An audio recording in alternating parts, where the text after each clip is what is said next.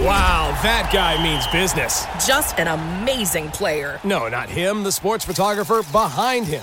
What? He has a business bank account with QuickBooks Money where he earns 5% annual percentage yield, so he's scoring big on and off the field. You might even say he's the MVB. MVP? The most valuable business. Making your money work harder. That's how you business differently. Intuit QuickBooks. Banking services provided by Green Dot Bank. Member FDIC. Only funds and envelopes earn APY. APY can change at any time. Hi, we're Visible. We're the wireless company with nothing to hide. Seriously. Hidden fees? We don't have them. Annual contracts? Not our thing. Great wireless on just one line? Now that's more like it. Get unlimited 5G data powered by Verizon for just $25 a month. Taxes and fees included. That's right, $25 a month, every month. Sorry, hidden fees. We're just not that into you. Sometimes the choice is just Visible. Switch today at Visible.com. Rate with service on the Visible plan. For additional terms and network management practices, see Visible.com. Who is Elon Musk? Really? I'm Sean Illing, and I'm your host for Vox Conversations.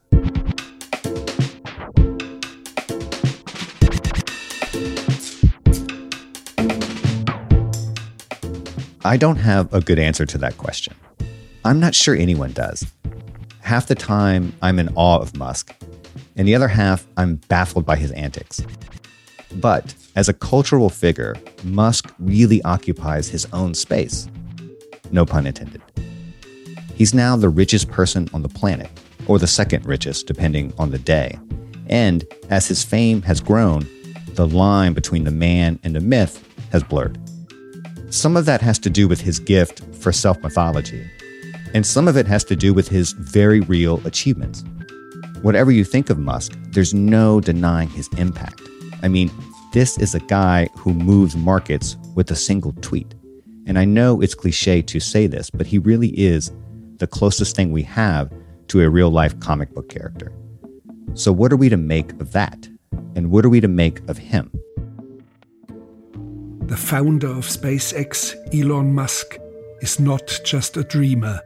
He made his fortune with PayPal. He's building Tesla electric cars and is now constructing the largest factory for batteries on this planet. After setbacks, he's now successfully launching rockets. A new podcast series by the Harvard historian Jill Lepore, called The Evening Rocket, tries to untangle all of this in a way only a historian could. Yeah, it's a deep dive into Musk, the guy, but it's really an exploration of a much larger phenomenon that Musk personifies. Young, handsome, dashing. Thomas Edison meets Henry Ford meets Elvis Presley, with a little Dick Cavett tossed in. Debonair. He'd already disrupted banking and aerospace, now the automobile industry. He wasn't just selling cars to celebrities. He had become one. Or he was becoming something more. For Lepore, Musk is the face of an extreme form of capitalism. A capitalism rooted in science fiction stories and animated by fanciful plans to conquer space and save humanity. She calls this phenomenon Muskism. I know, that's weird. And believes it's not just a political or economic ideology, it's a recycled brand of techno-utopianism that's fascinating, dangerous, and profoundly revealing. In this episode, I talked to Lepore about the peculiar appeal of Musk and why the style of capitalism he represents has become so intoxicating. This isn't pro or anti-Musk. Lepore isn't all that interested in judging Musk as a person. Instead, she sees him as an avatar for broader shifts in our culture. So, without further ado, here's Jill Lepore.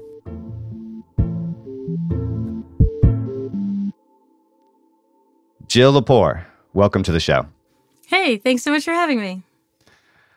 Okay, everything about this project of yours suggests that this is not you just profiling a famous person because they're famous. In a way, your whole podcast series isn't even about Musk, the guy, although clearly in some ways it is. You do see him as the face of something happening in our society that's important and probably not well understood, and clearly way bigger than just one person. So what is that thing that you see, and why is Musk the vehicle for it? Oh, that's fascinating. Yeah, so I'm a historian. I'm a political historian. I'm not a biographer of the great and the famous and the rich. I really am fantastically uninterested in the history of celebrity or Good for you. Or the presidency. Honestly, I don't read those books. I'm not interested in that. Also, I wasn't really much of a Musk follower. I was asked to do this project by the BBC. So it was an assignment that I accepted and then had to think about a way to say something that I thought could be useful about Elon Musk. I mean, so what to me as a political historian is really interesting is what Musk represents, as you put it. What is the face of Musk in the culture, in our political arrangements broadly? And I think we would do well to talk about Muskism as a kind of political economy. And we don't, for some reason. There's a lot of been kind of scrambling around to think about a way to talk about the latest incarnation of capitalism, right? Are we in late capitalism? Are we in advanced capitalism? Are we in post-industrial capitalism? Are we in surveillance capitalism? Is this platform capitalism? People just trying to, there's something different, right? Yes. This is weird stuff. So I think we should just think about it as extreme capitalism, honestly. And that another way to think about extreme capitalism is Muskism. And how I might describe that is it's more speculative than industrial capitalism, right? The products to hand are often not actually widgets, but are ethereal items, right? It's less so the case with Musk's own companies, where he builds actual things. But it's most of all influenced by visions of the future that derive from science fiction, in fact, from very old science fiction. So Muskism is really antiquarianism disguised as futurism. God, there's so much to get into. It's interesting you use the phrase extreme capitalism. I mean, do you see Muskism as a form of capitalism, or is it so extreme that it's more than that, maybe more like a worldview or an approach to human life that just kind of shatters our conventional understanding of whatever that is? I think it is an extreme form of capitalism in the sense that it's plutocratic. In the way in which it's maybe something new, to me is, again, it's more that it's something old again.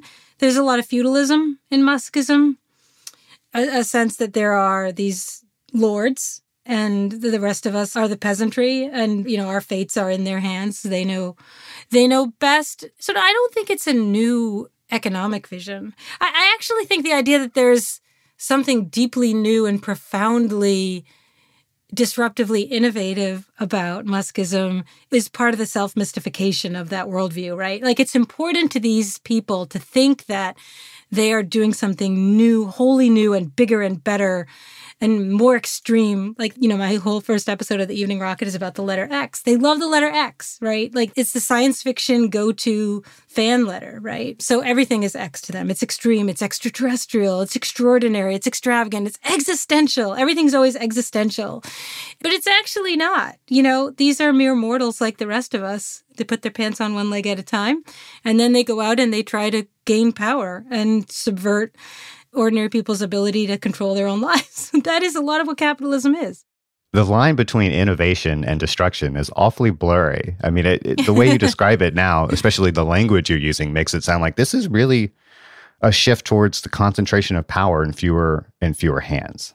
Am I misreading you or mishearing you there? Sure, yeah, that's true, but that's a source of continuity, right? I mean, if you look at it, everybody was fascinated a few years ago by the Thomas Piketty book and the data that he and his colleagues put together looking at income inequality over the last century and so. And in the U.S., right, we have that data beginning in 1913, it's the year of the first federal income tax, so we can measure income inequality.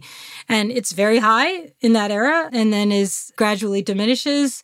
We have low income inequality in the United States, similarly much of Western Europe in the middle post-war decades, sort of 45 to 75.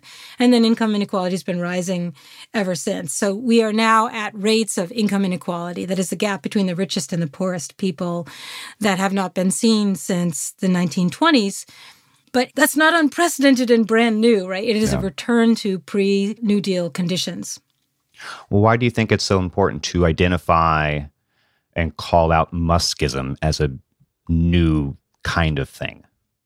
I think people are fascinated by Musk. People who, love Musk and hate Musk are all fascinated by Musk. And it's hard to hold your attention on what might be going on structurally there because Musk is so flashy. I think he wasn't always so flashy. One of the arguments I make in The Evening Rocket is that he himself was quite transformed by his infatuation, the mutual infatuation between Musk and Hollywood. When he sort of became Iron Man in the press, right? There's all these kind of glossy magazine covers of, sexy, handsome, young Elon Musk. He's the new Iron Man, the real life Iron Man, the real life Tony Stark. That there was a kind of glitterati moment for Musk in which he became kind of the Kim Kardashian of CEOs, in which everything he said was fleeting and meaningless, but extremely influential in the stock market.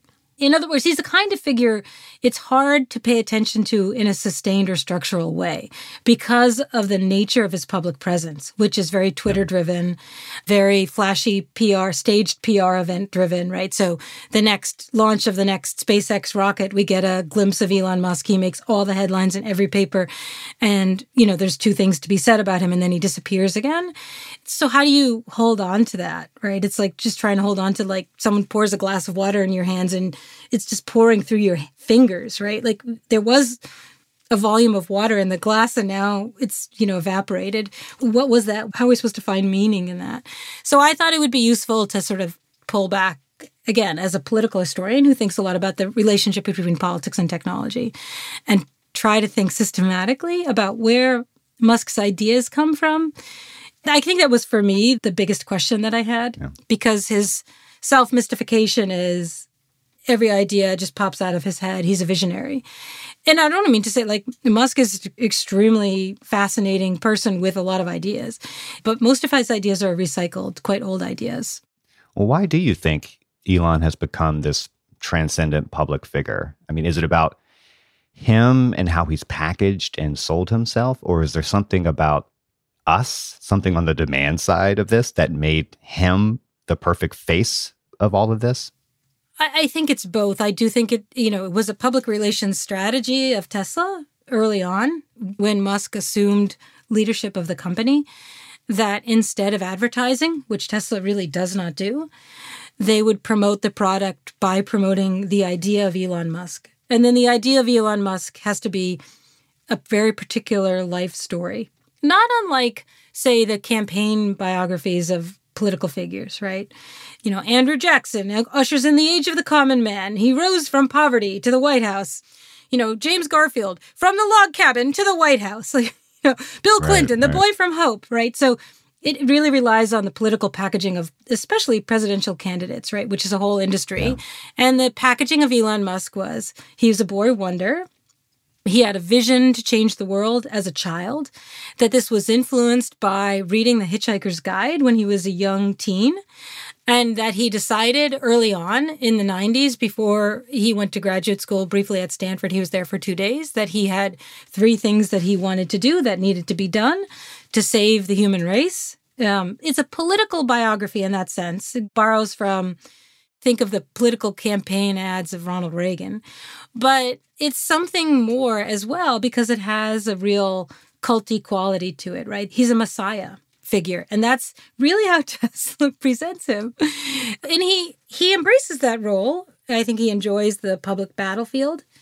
He enjoys mocking people online. He can be very funny. People love his humor. He has a kind of laddishness. I mean, the guy runs through marriages and women and has children with a lot of different people. And that's appealing. He also, I think his social media presence and the hunger for following someone who was irreverent, could be funny, had a lot of power. I think his followership probably really exploded when Trump was banned from Twitter. He's not Trump. I mean, this is a totally false comparison to make, but I think he appeals to people online in a similar way, right? You want a sexy boy man who has a lot of power and can be funny. Yeah, look, Trump and Musk are just different. They're different, absolutely. But maybe one connective thread there is that part of Elon's popularity, or part of the popularity of his ideas, whether we're talking about colonizing space or cryptocurrency or whatever, that is a symptom of a damaged society. In what sense is Muskism and its appeal a symptom of a broken society? I mean, Musk is a very accomplished engineer. He is not a straw man figure. He is a real person with real ideas who leads two major companies that have both undertaken extraordinary engineering feats.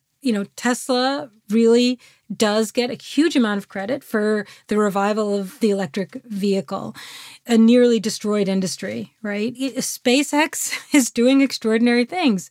And if it weren't for my sense of the sort of malign understory there, I, as someone who's, wanted to be an astronaut when I was a kid, would be super thrilled. It's incredibly exciting that these rockets land. It's extraordinary. So just to be totally clear, these are big companies doing big, bold things, and a lot of that is with all due credit to Elon Musk for his leadership and his ingenuity.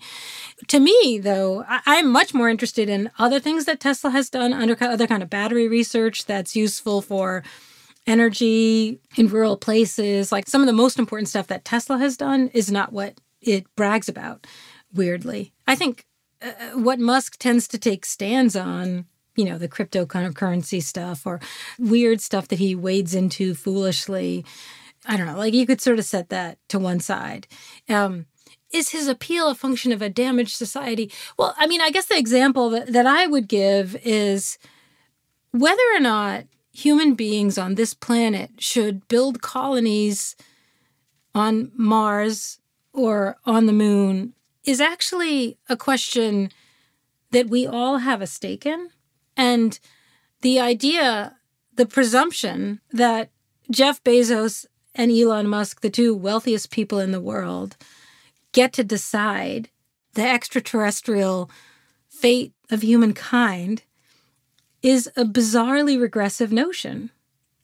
You may or may not have approved of the Apollo mission to go to the moon in the 1960s, but you had a say in that. It was a government-run program where people engaged in political protest over it. A lot of people objected to the Apollo program on the grounds that it was a misuse of public funds at a time when those funds could be better deployed implementing the Civil Rights Act and the equality requirements of the Civil Rights Act of 1964. The day before the launch in 1969 of the Apollo 13, civil rights activists were at the Space Center protesting. There's a whole long tradition of democratic deliberation over what kind of a mission in space humankind should have. We have so far forgotten that tradition that this is actually a matter of public goods and public deliberation and democratic deliberation that there's really just no question. And even the media will cover, wow, William Shatner went up in a Blue Origin rocket and Jeff Bezos' childhood dreams come true. Isn't that groovy? And then maybe there's a goofy satirical version of that, where there's a joke about it on Saturday Night Live or something. But on the whole, are we having a big public debate about whether this is just because you have enough money to build a base on the moon, should you as a private citizen be able to? We haven't had that conversation.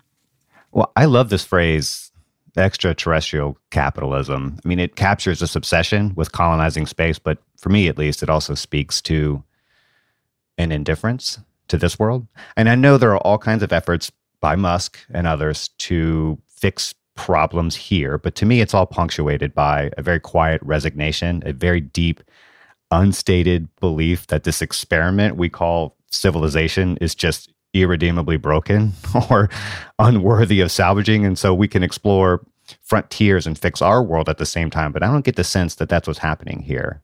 Am I too jaded in reading it that way? Well, a lot of the vision behind the Mars expedition comes from the science fiction writer Kim Stanley Robinson and his Mars trilogy, which was published in the 90s and was a huge success and really influential in what was emerging as Silicon Valley at the time, and began to imagine, as theorists were beginning to imagine, ways to create an environment on Mars into which Mars could be colonized. So it was a bit of a, if we build it, they will come sort of thing. But it also coincided with increasing public awareness, because scientific awareness of climate change goes back to the 1950s, coincided with growing public awareness of the climate catastrophe in which we now find ourselves. And so a lot of the appeal, I think, to people who were beginning to pitch a Mars colony, which at the time was mainly Newt Gingrich. People have forgotten this, but this was Newt Gingrich's big idea to make the moon American again.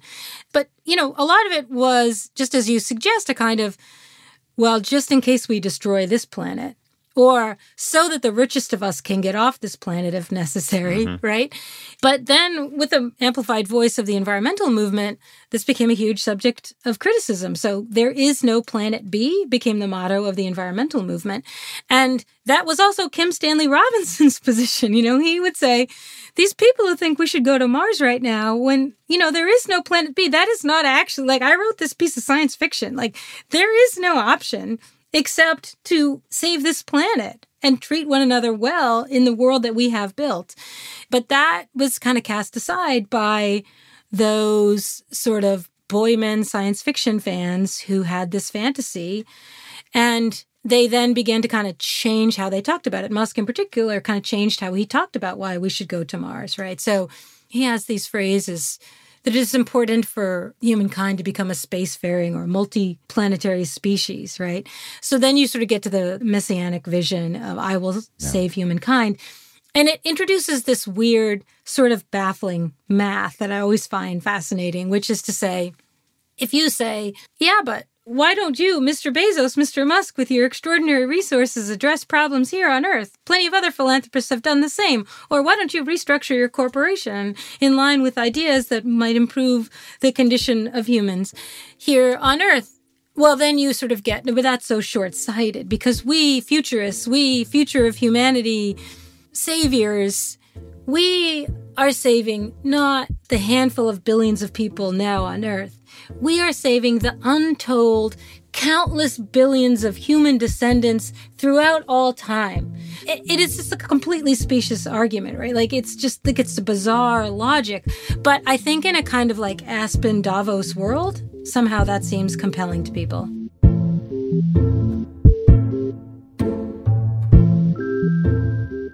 Elon Musk sells a vision of the future where we build a whole new society, one based almost entirely on the power of technology.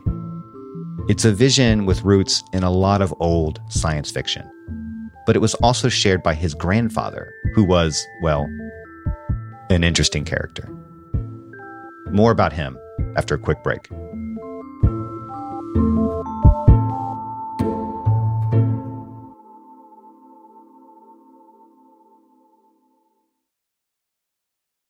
Hi, we're Visible. We're the wireless company with nothing to hide. Seriously. Hidden fees? We don't have them. Annual contracts? Not our thing. Great wireless on just one line? Now that's more like it. Get unlimited 5G data powered by Verizon for just $25 a month. Taxes and fees included. That's right, $25 a month, every month. Sorry, hidden fees. We're just not that into you. Sometimes the choice is just Visible. Switch today at Visible.com. Rate with service on the Visible plan. For additional terms and network management practices, see Visible.com. Support for the gray area comes from Burrow. Getting the right furniture for your place can be really annoying. At this point in my life, I've probably gone through maybe 3 sets of outdoor deck furniture, and it's a pain in the ass for a different reason every single time. It doesn't look like it did in the pictures, the assembly isn't what they said it was, or it's just not as advertised for whatever reason. Thankfully, Burrow is the furniture company that wants to make it all a little easier.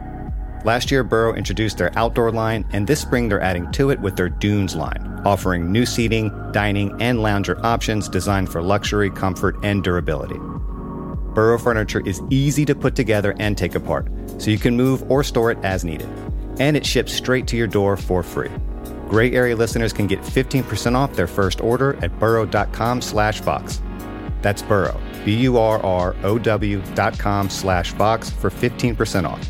burrow.com/Vox.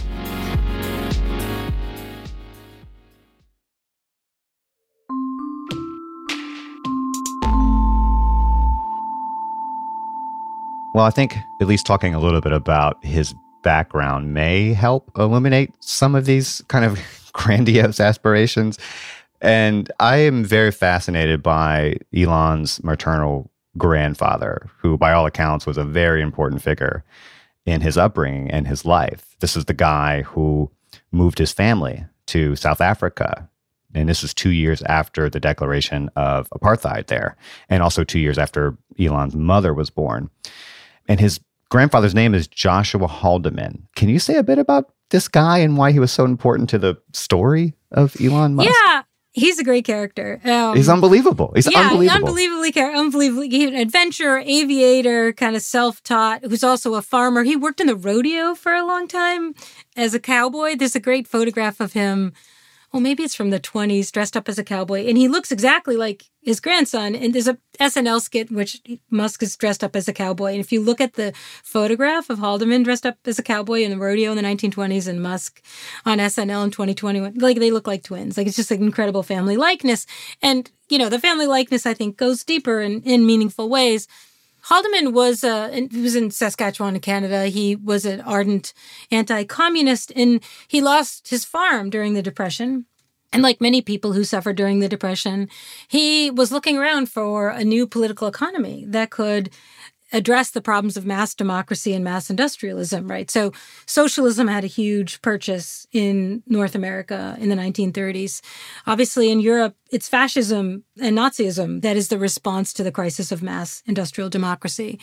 For Haldeman, it's this movement called the technocracy movement, which we talk about technocrats now in a kind of it's a pejorative to call someone a technocrat, right? Like you believe that scientists should rule or can figure everything out. Like you're like a bureaucrat, right? But the technocrats, as they called themselves, they got their ideas from science fiction, from pulp science fiction from the 1920s, in which all problems are solved by engineers and scientists who are always the heroes of every problem, whether it's economic or political. There's always a technological fix, and it's the glamorous, handsome scientist or engineer who solves it.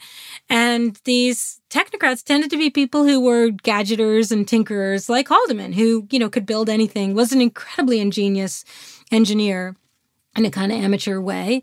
And he became really persuaded by the ideology of technocracy, joined the technocracy movement, became the leader of the technocracy movement in Canada. After a while, Canada made technocracy illegal, and he went to prison for being a technocrat. Like, he was all into technocracy. Unreal.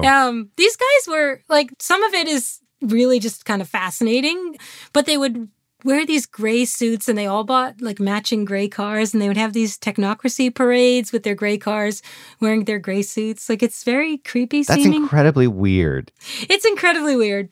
You used the phrase anti-communist, and that's interesting. That may be true, but he also seemed to share a lot of their same fantasies or pathologies or impulses or whatever, right? I mean, this was a guy who really believed that a perfect society could be engineered if only the scientists were allowed to kind of take the reins. I mean, is that fair? Right. But they did not believe in the power of the state, right? They're fundamentally libertarian. Right. They did not believe in state power. So in that way, they did not believe in state ownership. They did not believe in capitalism either. They also didn't believe in the price system or banks, right? Banks were the great betrayal. Like, people lost their farms because of the banks.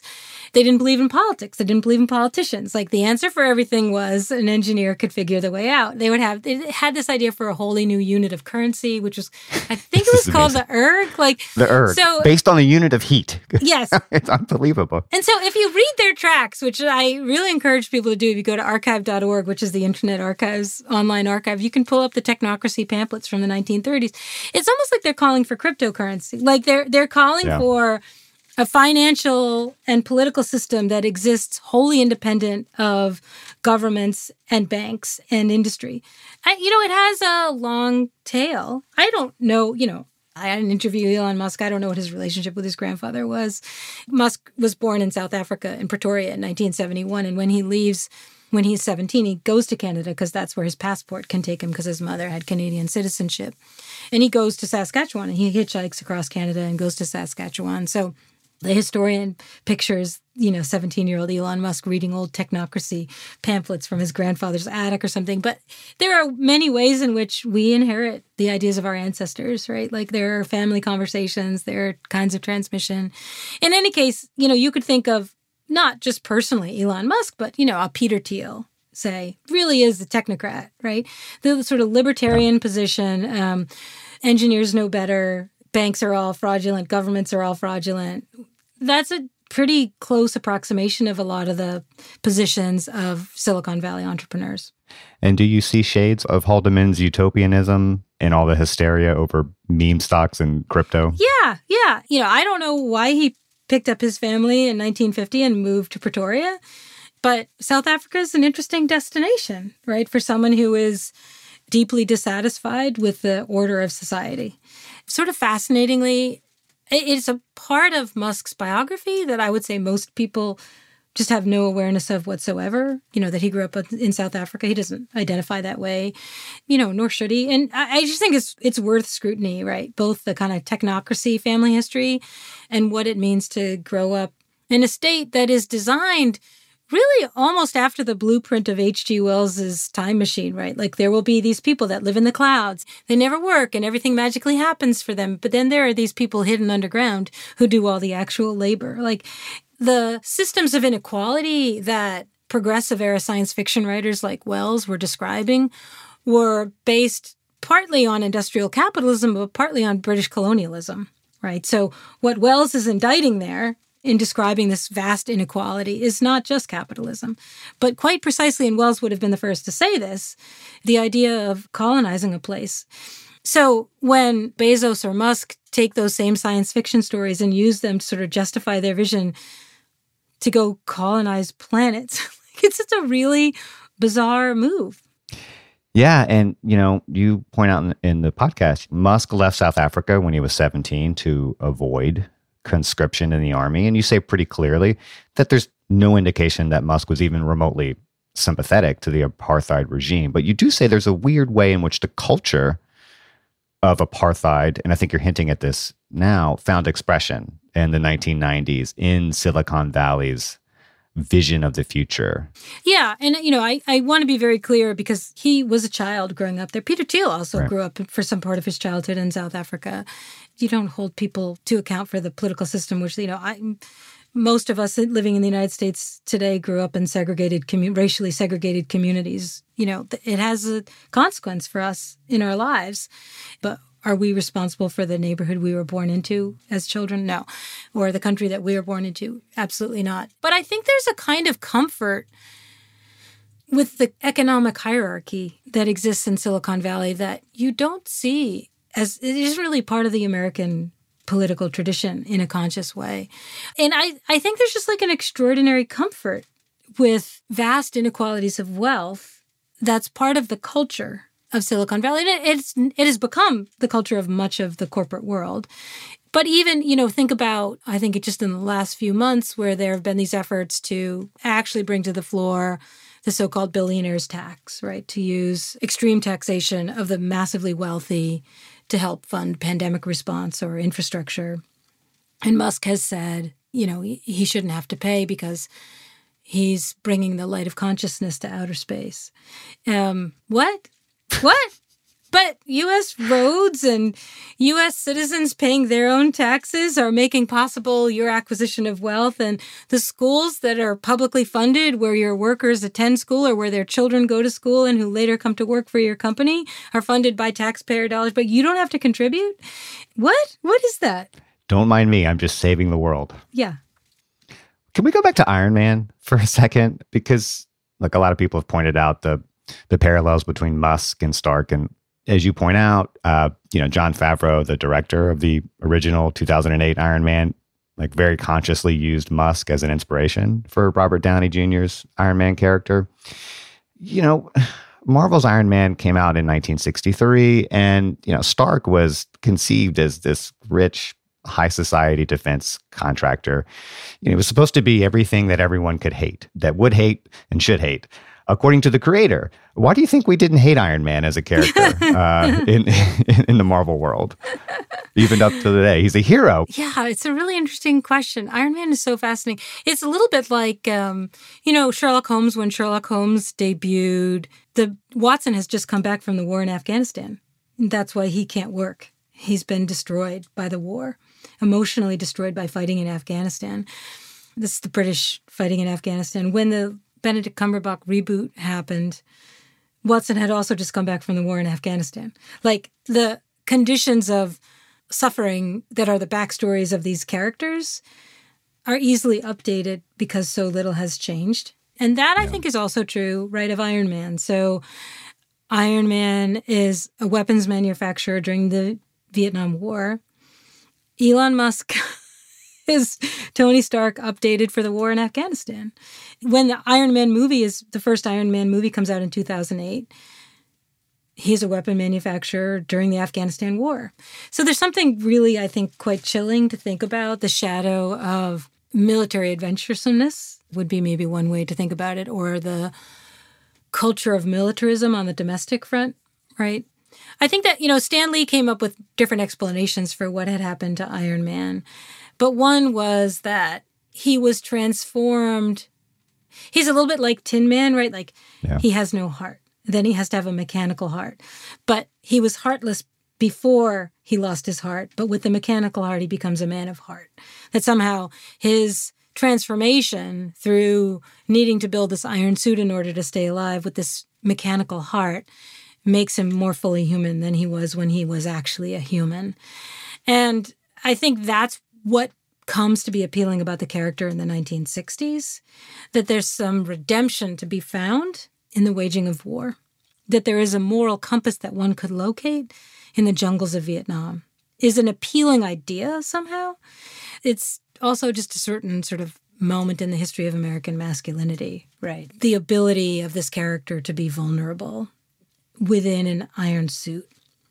So that's updated in Robert Downey Jr.'s depiction of the lead character in the films that come out in 2008, but it's updated, both by the sort of new Vietnam, which is Afghanistan, but also updated in the guise of a sort of new cultural fascination with the entrepreneur, with the engineer who's an entrepreneur.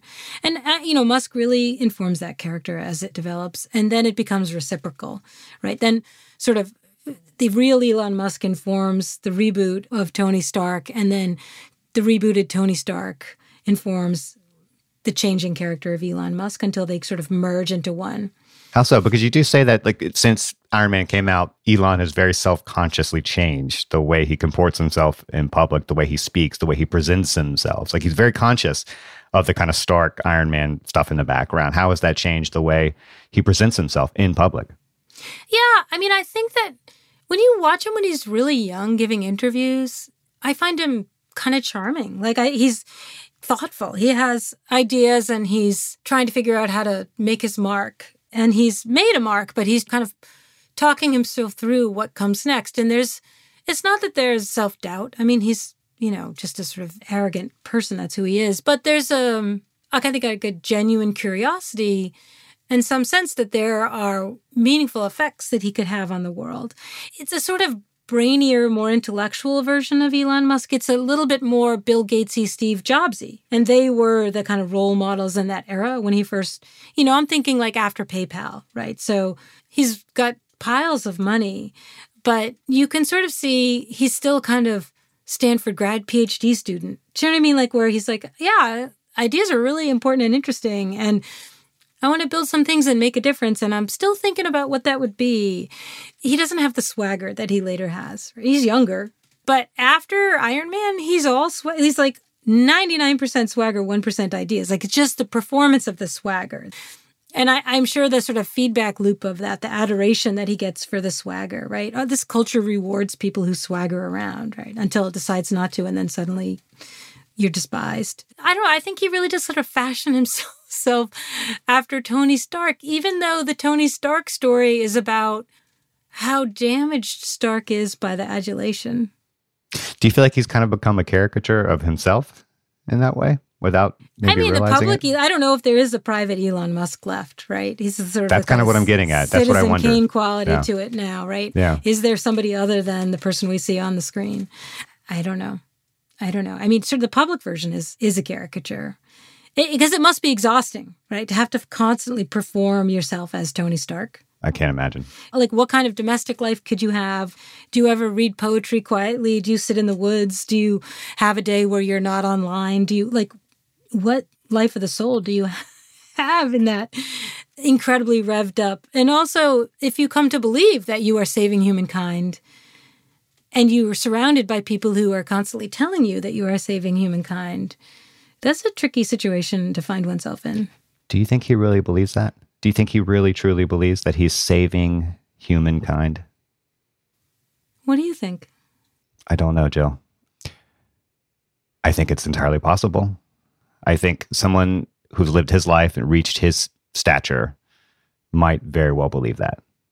Yeah, there are these jokey moments where I watched a lot of interviews with him, and there's one where something seems to be turning somewhat, where Stephen Colbert introduces him and says, I can't tell whether you're a superhero or a supervillain. People have called you the real Tony Stark.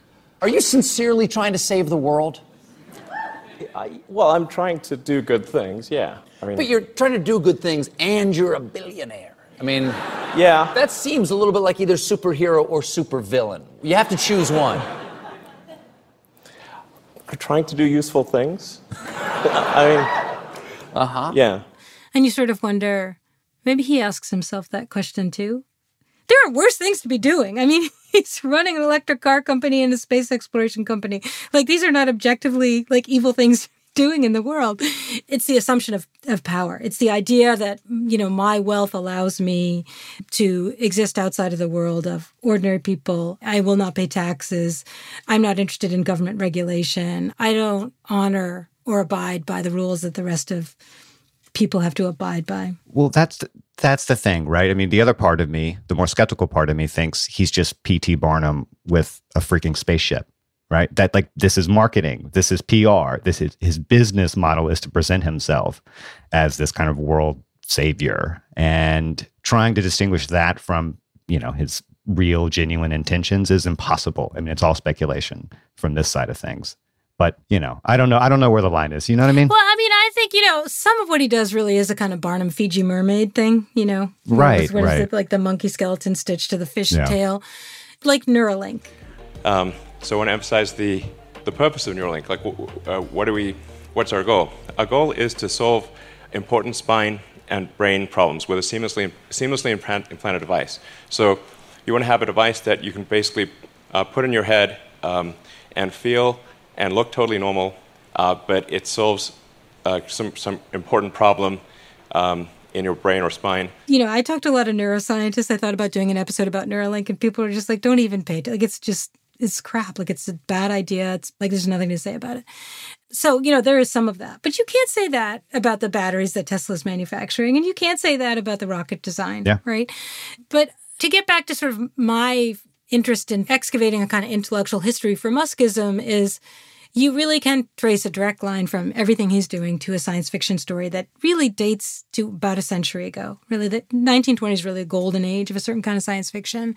And some of it undoubtedly comes from the 1950s. There's a kind of Isaac Asimov, Robert Heinlein version of much of what Musk is doing. Basically, Mad Men version of a kind of 1950s political order. Look, all these white men have all the big ideas and they have built some cool machines. And it's too bad we have governments that are standing in their way because these great engineers will do these cool things. But what happened after the 1950s with science fiction is that it became much more interesting when people like Ursula K. Le Guin and Octavia Butler and Margaret Atwood or Ted Chiang, like when science fiction began to expand to include feminist dystopias, began to expand to look at what the consequences of unfettered technological development were for the underclasses of people.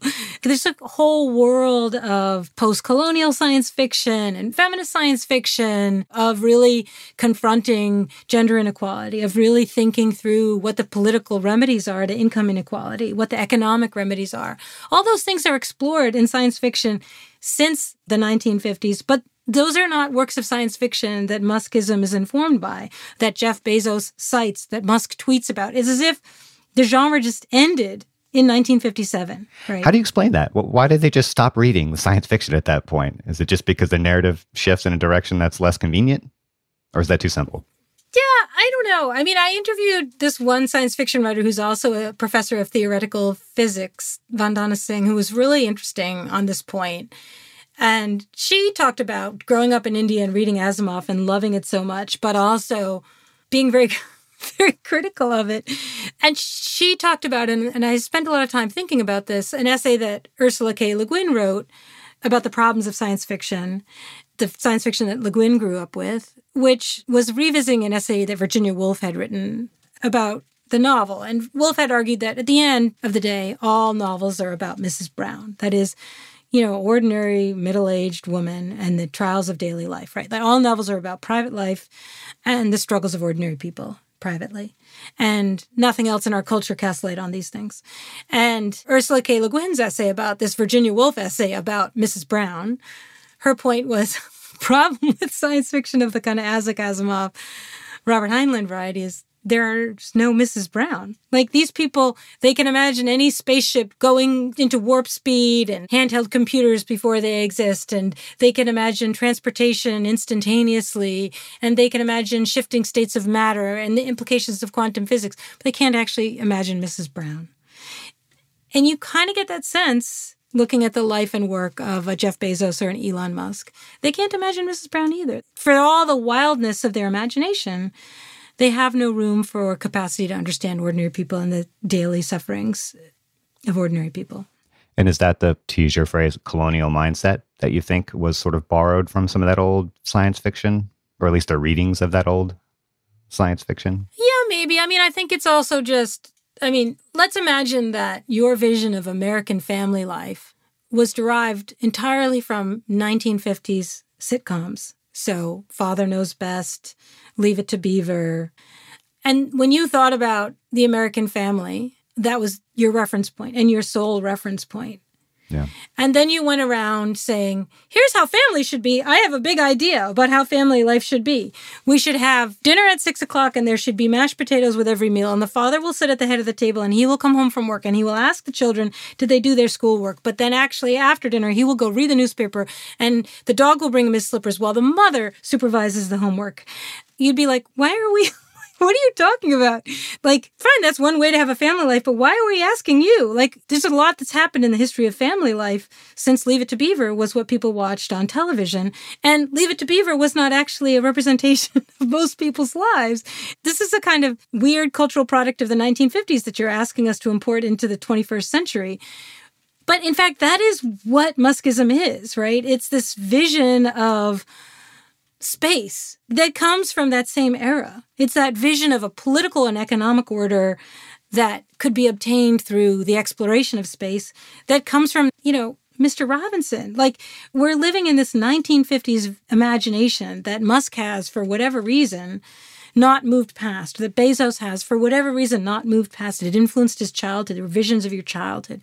But now they have, as the two richest people in the world, the ability to build those worlds. And so much of the sensibility that they grew up with as young kind of video gaming, sci-fi playing boys was building worlds. And that's fun. Those video games are fun. Those board games where you build worlds, that stuff is fun. But imagine you were the wealthiest person on the planet and you were like, I'm going to build Zork, and you have to just do what I say. Why do we live that way?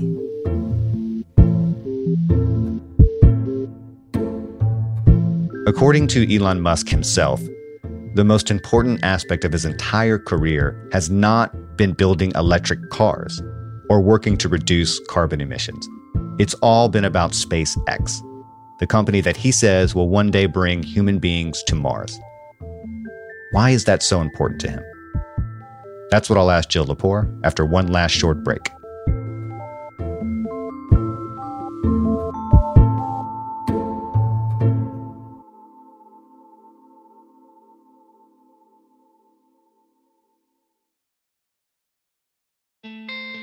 Support for the gray area comes from Greenlight. If you're a parent of teenagers, you might be starting conversations about money management and financial literacy. So often, the best way to learn is to do. But when it comes to money, there can be real consequences to learning the hard way. That's where Greenlight comes in. Greenlight is a debit card and money app made for families. Parents can send money to their kids and keep an eye on their spending and saving. And kids and teens can build money confidence and lifelong financial skills. My kid is way too young to talk money with, thank God. But I have a colleague here at Vox that uses Greenlight with his boys, and he loves it. If you want to help your kids learn about money, consider Greenlight. It's a convenient way for parents to raise financially smart kids and for families to navigate this stuff together. Sign up for Greenlight today and get your first month free at greenlight.com/grayarea. That's greenlight.com/grayarea to try Greenlight for free. greenlight.com/grayarea.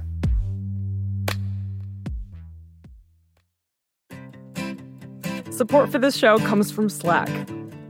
You're a growing business and you can't afford to slow down.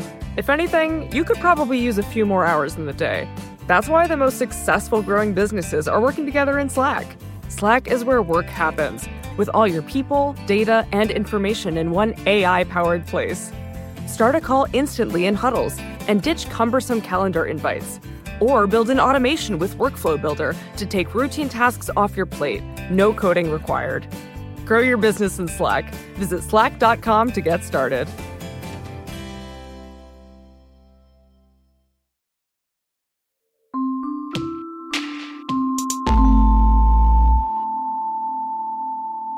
I want to make sure I ask about SpaceX, which is, by Elon's own account, the crowning focus of everything he's doing. All of his other work is sort of subordinated to SpaceX. Why SpaceX above all else? Why is that his baby?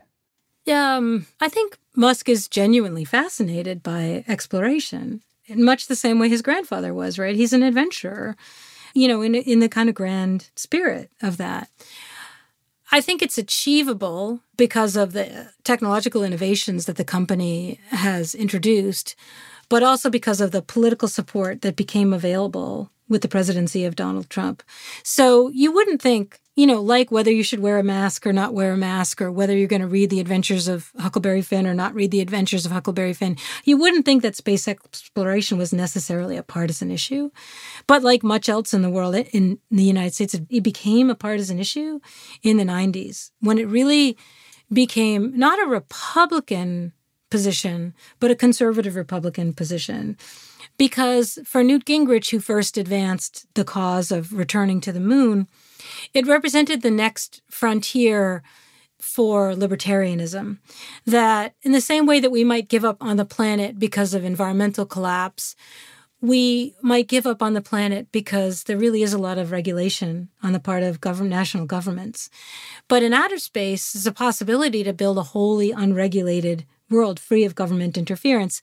It is really important to go back and look at what John F. Kennedy said in May of 1961, when he said, "We will go to the moon in this decade." No American had orbited the Earth. The technology didn't exist. And a generation of young people went into science and engineering and technology, and they were tremendously excited. And they had a future. The program I envision would probably end up being 90% private sector.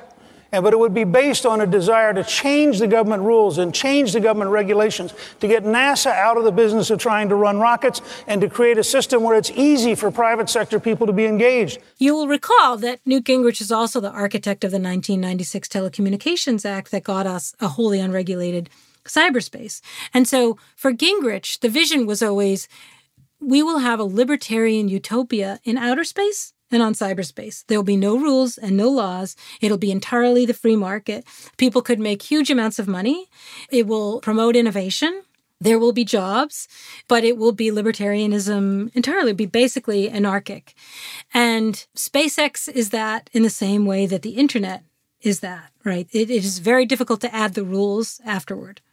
We could stop and add the rules now about what life on Mars would be like, but there is no stopping what's happening, because it became, via Newt Gingrich, it became a commitment of Donald Trump's. There's a moment in the 2012 GOP primary debates where Gingrich is going on about making the moon American again, and Mitt Romney is just like... If I had a business executive come to me and say they wanted to spend a few $100 billion to put a colony on the moon, I'd say you're fired. That's a project of your personal vanity and a libertarian fantasy. But Gingrich very successfully chooses Trump by 2016, right? He's very much behind, he's really architect of Trump's position.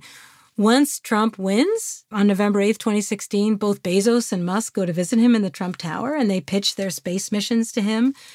And he's like, we don't know what happened in those meetings, but presumably, if you lay off me politically and give me your support, I will make it possible for the federal government to... You can't just send a rocket up there. You do need to have NASA involved. And so, becomes a signature issue for Trump during his 4 years in office to first promote the moon mission, then to call for Space Force, then to throw huge amounts of money at SpaceX for collaborative missions. And it's a big project of Ted Cruz, who's also a huge Robert Heinlein fan, who says the first trillionaire on Earth will be a space baron. And thank God we have space for unfettered capitalism, because there are just too many constraints on capitalism here on Earth. There are, minimum wages and maximum hour laws, but in space you could do whatever you want. So it really becomes a conservative cause in this weird way. Increasingly, it's pitched, especially for Gingrich and for Cruz, as a national security issue, because it's a race now against China, where the space race was a race against Russia or against the Soviet Union. But it's also necessary to develop this space force in order to protect the fleet of merchant ships that will be up there soon. I don't know, then this sort of happens behind the scenes in a way that, think about Kennedy's call to go to the moon, the moon speech that he gives, which is a call for a public vision. This is not what Trump is calling for, right? It's not the same movement. No, this is kind of what I was getting at earlier with the point about this being perhaps a symptom of a damaged society. It's the opposite of that. It feels like a product of a collapse of trust or faith in the ability of the state to fix anything.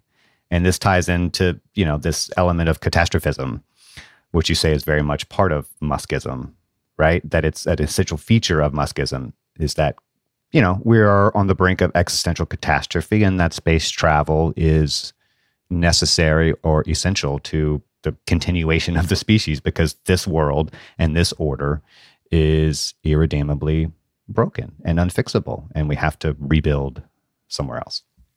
And I think Zuckerberg's metaverse is much the same. It's as simulated and unreal and fantasy-driven as a Mars colony. And it is also a solution to the problem of human misery, or offered as a solution to the problem of human misery. Musk's answers, we will have this gleaming, bright new future on another planet that could be our salvation. And the language of salvation is a huge piece of this, right? A kind of very medieval Christian church language of salvation, where, there are priests and there's salvation to be found. And Zuckerberg's metaverse is somewhat the same, right? Find yourself lonely, miserable, alienated, bored. Come to this fake world. Imagine yourself someone who has a wealth of relationships that are meaningful and work that is meaningful. You don't have to find those things. You don't have to demand political change that makes those things more available to more people. You can just opt out. You can just leave. You can go to this fake world. Yeah. I don't want to put this too strongly, but do you think Muskism, not Musk, but Muskism is something that should be stopped? Which, of course, is separate from the question of whether it can be stopped. But do you see this mindset as, well, to use the word existential again, but as an existential threat itself? No. I think that elevates it beyond its quite ordinary, seedy greediness. I think, like plutocrats during the progressive era, space barons need to be made answerable to the public that makes their wealth possible. We need significant tax reform. I think there has to be a kind of cultural shift where, I think, do they need to be stopped? Does the government need to say, you can't do that? No. Does there need to be a change in tax policy? Yes. Do I wish that cultural reporters would be less fawning of and adoring of and uncritical? I don't mean takedown critical, but I mean substantively, investigatively interested in the consequences of these ventures. Yes, I do think there needs to be more accountability.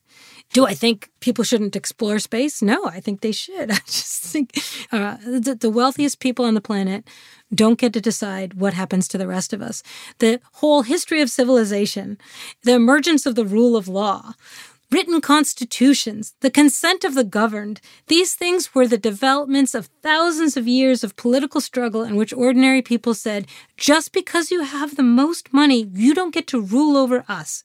In fact, we are all born equal, and we have to guarantee that we have equal rights and equal opportunities. So to throw that away because Elon Musk is sexy and can be funny on Twitter is actually a catastrophe. Is it an existential one? No, it's just a mess. You obviously didn't get to interview Elon Musk for this podcast series, but if you could, what would you most want to ask him? I might ask him to speculate on what else he could have done with his money since the year 2000 than what he has done with it. Maybe I'll get you out of here with this. Could you also say in the podcast that we won't read Musk obituary in 50 years and wonder what the hell happened to that guy? You say it'll be a big budget Hollywood end. And I'm tempted to ask what you have in mind there, but instead, and in keeping with the spirit of your project, I'll ask this. When historians look back on this era of Muskism, do you think they'll see it as a blip in the broader story of technology and capitalism? Or do you think they'll see it as the beginning of a real shift in human life, for better or worse? Yeah, I think we're in the late stages, actually, of Muskism. I think it is on its way out, and it will require a lot of analysis when we get to the other side of it. But this is not a sustainable situation. It's so volatile. It's incredibly volatile. It's volatile moment by moment. So I don't think many corporate cultures can endure that kind of volatility for decades and decades, for sure. And I think the economic consequences of Muskism involve, and again, this is not about Musk's company, but about, the abdication of the federal government's role in thwarting monopolies. That will come to an end one way or another. Okay, this has been great fun, Jill. It's really fun to talk to you. I wanted to talk to you for a long time, and thank you so much for being here. Yeah, thanks for doing it. It was really fun to speak with you.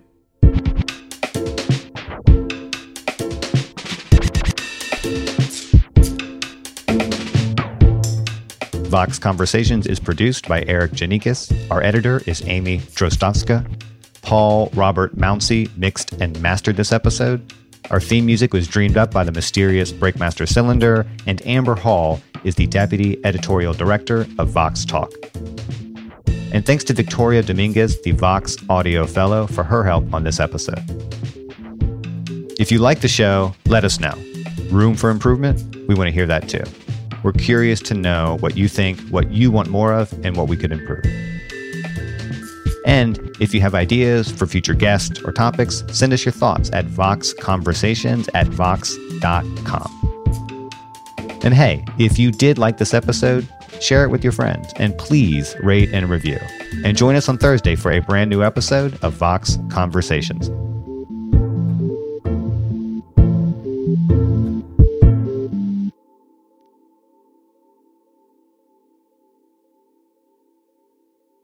Hi, we're Visible. We're the wireless company with nothing to hide. Seriously. Hidden fees? We don't have them. Annual contracts? Not our thing. Great wireless on just one line? Now that's more like it. Get unlimited 5G data powered by Verizon for just $25 a month. Taxes and fees included. That's right, $25 a month, every month. Sorry, hidden fees. We're just not that into you. Sometimes the choice is just Visible. Switch today at Visible.com. Rate with service on the Visible plan. For additional terms and network management practices, see Visible.com.